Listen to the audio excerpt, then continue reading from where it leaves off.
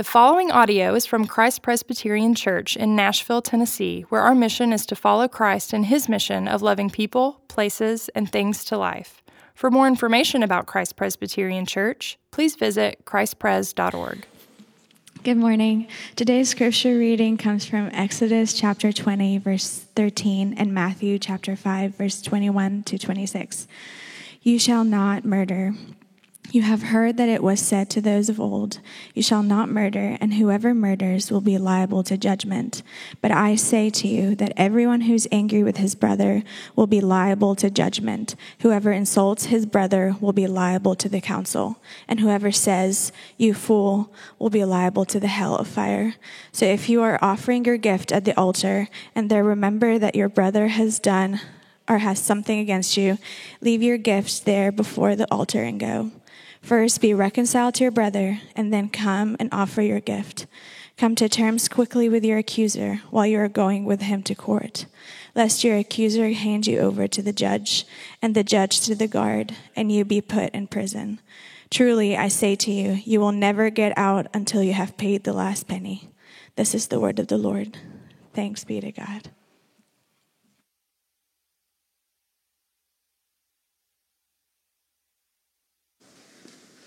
Thank you, Joy. My name is Lee Eric Fesco. I'm the Director of Discipleship here at Christ Presbyterian Church, and it's great to be with you this morning.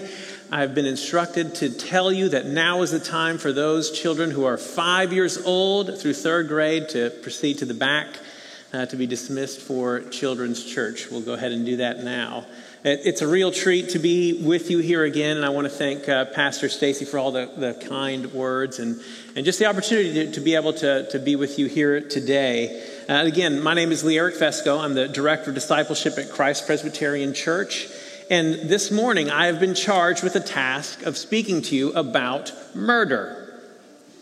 As you heard a moment ago, we have, and thank you, Joy, for reading that, we have an Old Testament passage and a New Testament passage. In this case, we gave you the law of Moses as it was originally inscribed on the tablets of Sinai. And it was the commandment that simply read, you shall not murder. And whenever I've done any sort of teaching on the 10 commandments, and especially get to this one, the 6th commandment, I like to start out by asking for a show of hands. Could I see a show of hands for those of you who have committed murder? And usually, I don't know what I would do if someone actually raised their hand in that moment. No one has actually raised their hand to this point. But the reason I'm not going to ask that same question here today is because, in a sense, we've already given away the ending. I can't create any tension here because we've revealed something about the nature of this law by our reading of the New Testament. By this standard, we've all broken the 6th commandment. Our New Testament passage came from Jesus' Sermon on the Mount, and what we have in the Sermon on the Mount is basically a recapitulation of the law. And not just a recapitulation, but a clarification of it. And when it comes to the subject of murder, Jesus makes some tough remarks for us. He details for us the nature and scope of the 6th commandment and says, I'm paraphrasing here, oh, you haven't committed murder, good job. But let me tell you something. If you've ever been angry with your brother, you're liable for the same judgment. You see, Jesus wanted in particular for the Pharisees and religious leaders to understand something. They had taken it upon themselves to interpret the scope of the law. And they pat themselves on the back, believing they had done a good job of keeping the law. But Jesus says to them, oh, you don't know the half of it. You have no idea. You're not even close. You see, like the Pharisees, we have a tendency to read the commandments, and maybe we'll even get to the 6th commandment and read, you shall not murder, and think, great, no problem. No problem. There's one I don't think I need to worry about. Have you ever made for yourself a to-do list? You make yourself a to-do list knowing you've got to get a lot done. My wife and I took it upon ourselves to redo our kitchen last year, the whole thing, floor to ceiling. And took the whole thing out, ripped it all out, started over. And I would work on the kitchen over the course of several weekends. So going into the weekend, I would often make for myself a list. Here are the things that I need to get done before we proceed on to the next thing. And sometimes that list would get rather long. And I found that what I tend to do is, with a list like this, is throw myself a bone every once in a while. Give myself something to check off, just for the satisfaction of checking something off and making myself think and believe that I'm getting stuff done. Eat lunch today? Check. No problem. I can handle that one. We're getting stuff done, right? And if we're being honest, I think we look at the sixth commandment sometimes and say, you know what? For me, that's the easiest one. Don't kill anyone today. Got it. Check. But then Jesus says, well, listen. What this commandment really means is don't even be angry at your brother. Don't wish him harm. Don't insult him. Don't to do any of these things, and you're liable for murder. And if that's the case, then suddenly this has become the hardest commandment to keep. It's much harder than we realize. So let's be honest here. I'm going to ask the question that many of you might be thinking already, thinking quietly in your head. Jesus, how did you get there? The commandment says don't murder. It doesn't say anything about getting angry or calling names or any of that. So how did you get there? And this is something that we need to make sure we understand when we approach the Ten Commandments. The commandments forbid us of a certain behavior, but also on the flip side, they require of us a certain behavior. It's not just don't do this bad thing, it's do this good thing instead. So in other words, the sixth commandment is telling us not only don't murder anyone, but it's also telling us we have a duty to preserve both our own life and the lives of our neighbors, to seek their flourishing. So we want to ask the same question that we posed to Jesus a moment ago. How did we get there? Is this a stretch? How did we get there? It said, don't murder, nothing about preserving life, seeking their flourishing and whatnot. Can't I just check this one off my list and not have to worry about this commandment? I wish I could give you that one. But we've got to be guided by the whole counsel of God. We can't separate the law from what Jesus said about the law. But we can certainly try and understand what he said about the law based on what we read everywhere else in the scriptures. So let's try and back our way into understanding why we arrive at what seems like equating anger and murder, and then some. Let me start off by asking you this. How many of you are familiar, this one I do want you to participate in, how many of you are familiar with the internet acronym TLDR? TLDR. How many of you have heard of this one? Some of you have heard of this. Okay, in my former job, I was in publishing. And as you might expect, you had to do a lot of reading in this industry. And you might even say it's your job to read. And in publishing, you deal with all kinds of people, most of whom have something in common with you. They all have a love and a respect for words, most of them. Every once in a while, you encounter someone that makes you think, why are you here? You don't like to read? Why are you here, right? Why did you choose to go into publishing? One example, I received a proposal for a book, and it was a pretty lengthy proposal. As you might guess, sometimes it seems like the whole book is in the proposal itself. And there was one proposal in particular that I needed to make a decision on, so I solicited the opinion of one of my coworkers. Hey, would you let me know what you think about this proposal? I'd like to get to the agent by the end of the week and let them know, yes, on the right track, no, not on the right track. So in this particular proposal, it was aimed at a younger audience, younger than me anyway. So I solicited the help of a coworker who was a good bit younger than me, and I gave them nearly all week to give me some feedback. So at the end of the week, I sent them an email asking, hey, by any chance did you get an opportunity to look over this proposal? And the person replied back with only just the 4 letters. This comprised the entire body of their response, just the 4 letters, TLDR. This was the first time I'd ever seen this. I didn't know what it was. So I responded back asking them to clarify what it meant. It means too long didn't read. Too long didn't read. In other words, people will often look at emails, proposals, reports, or whatever, and they'll write it off because it's just too long for them to read. And now you'll see this more and more. You see this more and more all over the internet. If you look for it, now that I've told you about it, you'll see it more and more. If there's a really long article or a report, the author will often include a TLDR summary at the onset of the article. We're encouraging this kind of behavior. It's crazy. And if you're intimidated by the length of this article, just go ahead to the bottom. Let me bottom line for you. Let me bottom line it for you. Here's the TLDR version. Unbelievable, right? But if we're being honest, asking for the bottom line isn't anything new. Save me some time. What's the bottom line? What do I really need to know here? That's been going on for quite a while. In the 22nd chapter of Matthew, one of the so-called experts of the law tried to put Jesus to the test. He basically asked Jesus to give him the TLDR of the law. He asked him, "Teacher, which is the great commandment in the law?" In other words, "Teacher, give me the one commandment. What's the one commandment that I can follow? Tell me which is the one I really need to pay attention to, and by doing so, earn the most capital with God. Jesus, what do you say?" And Jesus' response was basically, "Why don't I just give you the TLDR version?" This is Matthew 22:37-40. And he said to him, "You shall love the Lord your God with all your heart, with all your soul, and with all your mind. This is the great and first commandment. The second is like it," he says. "You shall love your neighbor as yourself." And he says, "On these two commandments depend all the law and prophets." All the law. You see what Jesus is saying here? Let me summarize everything in the law for you.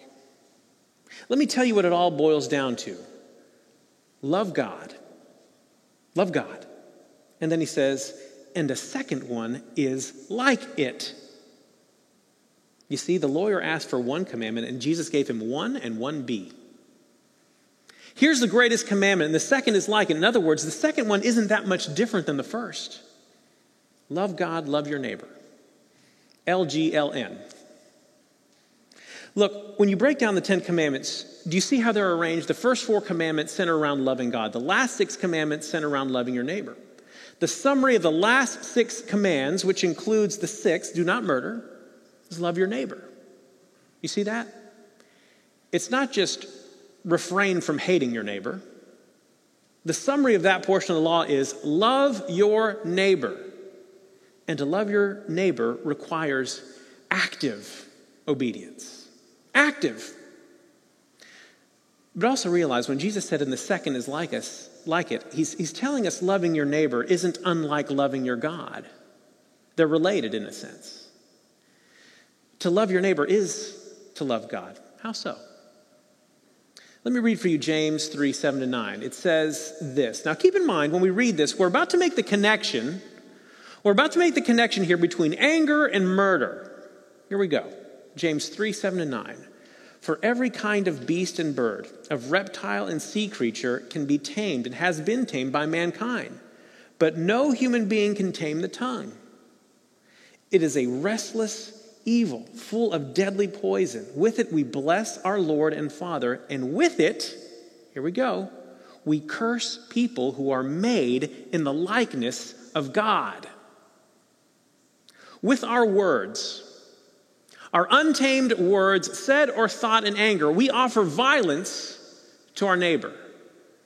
And what this passage is telling us is that to offer violence against our neighbor is to offer violence to someone who was created in God's image, against someone who bears the image of God. So this is how we make the leap from anger to murder. It's not just that anger leads to murder, therefore don't get angry with your neighbor because it's a slippery slope, right? No, in our passage from Matthew, Jesus tells us we're liable for the same judgment. Why? Let's keep backing into it. Why is murder wrong? I mean, this is one we all agree on, right? Why is murder wrong? It's not just that murder is a sin against our fellow man. It's not just that murder is a sin against our fellow man. This is why Jesus connects the second half of the law with the first. And a second is like it. When we sin against our fellow man, those who are made in his image, we attack and dishonor the very image of God.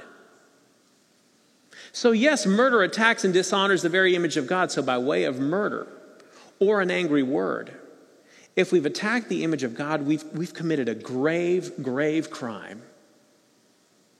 So to say, I didn't murder him, I only cast an angry word at him, you've still attacked the image of God either way.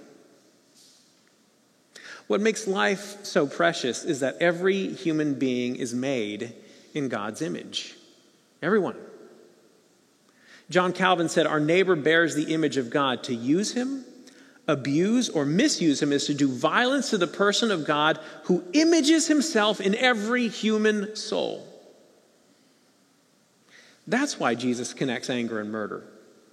And that's why the sixth commandment forbids us to do so. Not just to not murder, but not to offer violence against the sacred image of God. So if that's what the sixth commandment forbids us from doing, what does the sixth commandment require us to do? I often like to say Jesus didn't show up on Good Friday, suffer the punishment for our sins, and then suddenly we've all been made right with God. No. God requires more than just sinlessness. God requires more than just sinlessness. God requires sinlessness and righteousness. Jesus died for our sins, but he also lived for our righteousness. It wasn't enough for God that we just not sin. That wasn't enough. But it requires active good as well. Jesus was passively obedient in his work of suffering, but he was also actively obedient in that he was good, actively loving. He wasn't just sinless, he was actively righteous. This is why we not only ask what the commandment forbids us to do, but we also ask what it requires of us. One of my kids, he told me next summer he wants to get a job at our local grocery store. And you know, when you live with your kids, you see how they behave day in and day out. You see them at their very best and you see them at their very worst. So when we ask them to pitch in around the house, yes, they'll be good kids and they always agree to help out. But oftentimes there's an undertone that doesn't say it explicitly, but ever so subtly, they say what amounts to, what's the least I got to do to get credit for doing this? You know, I get it. I was once their age. But when you talk about working at a grocery store, or, you know, a job as a waiter or waitress, something, I was telling my son, you know, you can do that, but I want you to understand something. If you want to do well, if you want to do a good job and have your boss reward you for doing a good job, you've got to hustle. You've got to hustle. You've got to be a go-getter. If your boss asks you to go get a rack of shopping carts, go get 2. Whatever's expected of you, do that and then some. Don't let the words, well, that's not what I was hired to do. That's not in my job description. Don't let those words ever come out of your mouth. You got to go above and beyond in a job like that. Put that in your head now, and I promise you, it will be a rewarding experience for you. But you can't go in with a mindset that says, what's the least I got to do to get credit for this?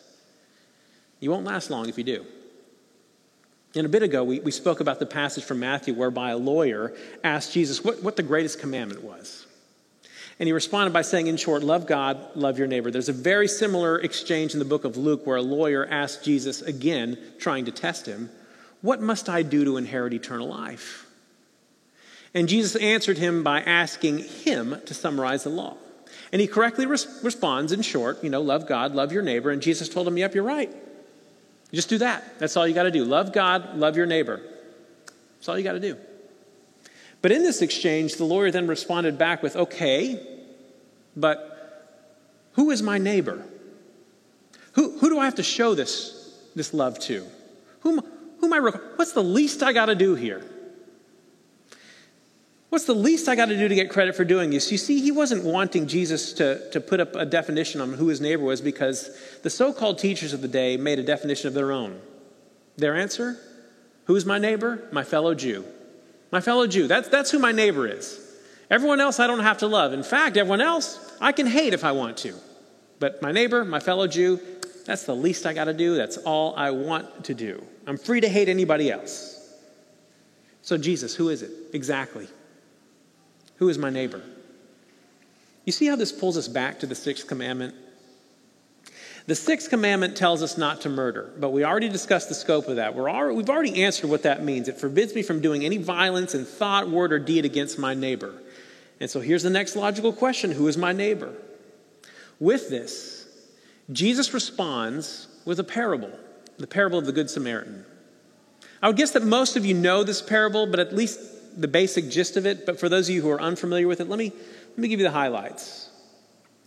Jesus tells us about a man going from Jerusalem to Jericho. And on his way, he was mugged. They stripped him, they beat him, and left him for dead. So there he was, cast off to the side of the road, basically waiting to die. Who would help him? Who would come to his aid? Along comes a priest. This is someone who would have been a descendant of Aaron, brother of Moses. Aaron in his line worked in the temple, so a priest was passing by. Surely he would help. The priest walks by, giving him a nice wide berth, crossing to the other side of the road. No telling what he did. I don't think I need to help him out. The priest walks by. Soon thereafter, another one came by. This one, a Levite. A Levite isn't a descendant of Aaron, but the Levites, they also had temple duties as well. They would have been assistants to the priests. Perhaps he would help the injured man on the side of the road. No? He too, he passed by, moving to the other side of the road. I've got no time for that. I've got to get to the temple. I've got temple work to do. So who came next? It would be a Samaritan. Now, who were the Samaritans? Well, as you might guess, the Samaritans were from Samaria in Israel in their early years. They were one kingdom under David, but it was under the reign of David's grandson, Rehoboam, where the kingdom divided into a northern kingdom and a southern kingdom. The temple was in the southern kingdom in Jerusalem. However, the northern kingdom, whose capital was Samaria, right, was eventually destroyed by the Assyrians. Came in, attacked them, sacked them. And in the process, a lot of different people moved in, and a lot of Israelites were moved out. And so in terms of identity, it all got very mixed up, right? So the southern kingdom looked down with great disdain at those in the north. They looked at the Samaritans and considered them dirty people. They looked at them as rivals, as enemies, someone to be looked down upon, to be spat upon. So here we have a Jew, a person from the southern kingdom, left for dead on the side of the road, and along comes a Samaritan. Would the Samaritan help? Would someone who this injured man would have considered a dirty enemy, would he come to his aid? We're told the Samaritan had compassion on him. Not only did he not leave him for dead, not only did he not murder him, right? In effect, he asked what the sixth commandment required of him. And so, not only did he not let him die, but he bound up his wounds. He hoisted him up and placed him on his own animal and took him to an inn and took care of him. The text tells us he gave his own money. He gave of his own wealth. He gave money to the innkeeper and said, please take care of him. I'll be back. And when I come back, I'll pay you for whatever else is owed. I take it upon myself. And then as Jesus wrapped up the parable, he asked the lawyer, now tell me, which of these three do you think proved to be a neighbor to the man who fell among the robbers? The lawyer answered him, the one who showed him mercy. And Jesus said, you go and do likewise. In other words, who is your neighbor? Who is your neighbor? It's not just the people who look like you and act like you. It's the ones you might even consider to be your dirty enemy. God is telling us, love that person. Help that person flourish. Love that person to life. The one that hates you, give of yourself to that one. What this parable tells us is that there is more to keeping the sixth commandment than not mugging people. There's more to keeping the sixth commandment than refraining from murdering anyone. It means loving our neighbor. It means showing kindness to strangers and mercy to our enemies. The Heidelberg Catechism asks us this question in reference to the sixth commandment. It says, is it enough then if we do not kill our neighbor in any such way? The answer, no. For when God condemns envy, hatred, and anger, he requires us to love our neighbor as ourselves, to show patience, gentleness, mercy, and friendliness toward him, to prevent injury to him as much as we can, and also to do good to our enemies. But you see, here's the real secret to the parable of the Good Samaritan. Here's the real secret. We'll often read that parable and think to ourselves that Jesus is telling us, okay, now go be like the Good Samaritan. And yes, that is what the parable is telling us. But please realize this. Ask yourself this. Who am I in this parable? Who are you in this parable? Are you the Good Samaritan? No, friend. You are the one who is cast to the side of the road. You were the one who was cast to the side of the road and left for dead. You were the one who was mugged by sin, beaten and bloodied by sin's curse. And what hope did you have? Who would come to your aid? Ephesians 2 answers this for us. Paul tells us we were dead in the trespasses and sins in which we once walked. We were by nature children of wrath, it says, like the rest of mankind. But God, being rich in mercy, because of the great love with which he loved us, even when we were dead in our trespasses, made us alive together with Christ. By grace you have been saved. Romans 5:8 echoes the very same thing. But God shows his love for us in that while we were still sinners, while we were yet enemies of God, while we showed contempt for God, while we looked at God as a dirty enemy, Christ died for us. He had compassion on us. He bound up our wounds. He brought us in. He sacrificed of his own wealth and told us one day he would return having already settled our account. This is what Christ has done for you. And if you believe in his saving power and believe that he has applied his salvation to you by way of his body and blood, then you are right now, you're undergoing a process where your image is being conformed more and more to his holy image. He is making us like himself. And he has invited us into this process by telling us, go and do likewise. Go and do what I have done for you. I have fulfilled this law and all that is required of it, this sixth commandment on your behalf. Now go live as someone who knows it, who believes it, and reflects his image back to me. Reflects my own image back to me. You see, Jesus didn't step back, see us in our dead state, and say, I didn't do it. I'm not responsible for that. They did it themselves. I didn't murder them. It's not my job. I didn't do that. He didn't say that. No, he saw us in our state. He took responsibility for us. He loved us back to life. And he tells us, those of you who have been beneficiaries of this, go and do likewise. Would you pray with me?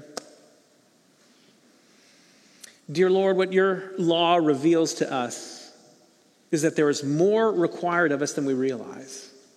The law reveals to us our need for a Savior, and thanks be to Jesus Christ, he is our Savior. He fulfilled the law's demands on our behalf and gives us the power through your Holy Spirit to walk in the footsteps of Christ.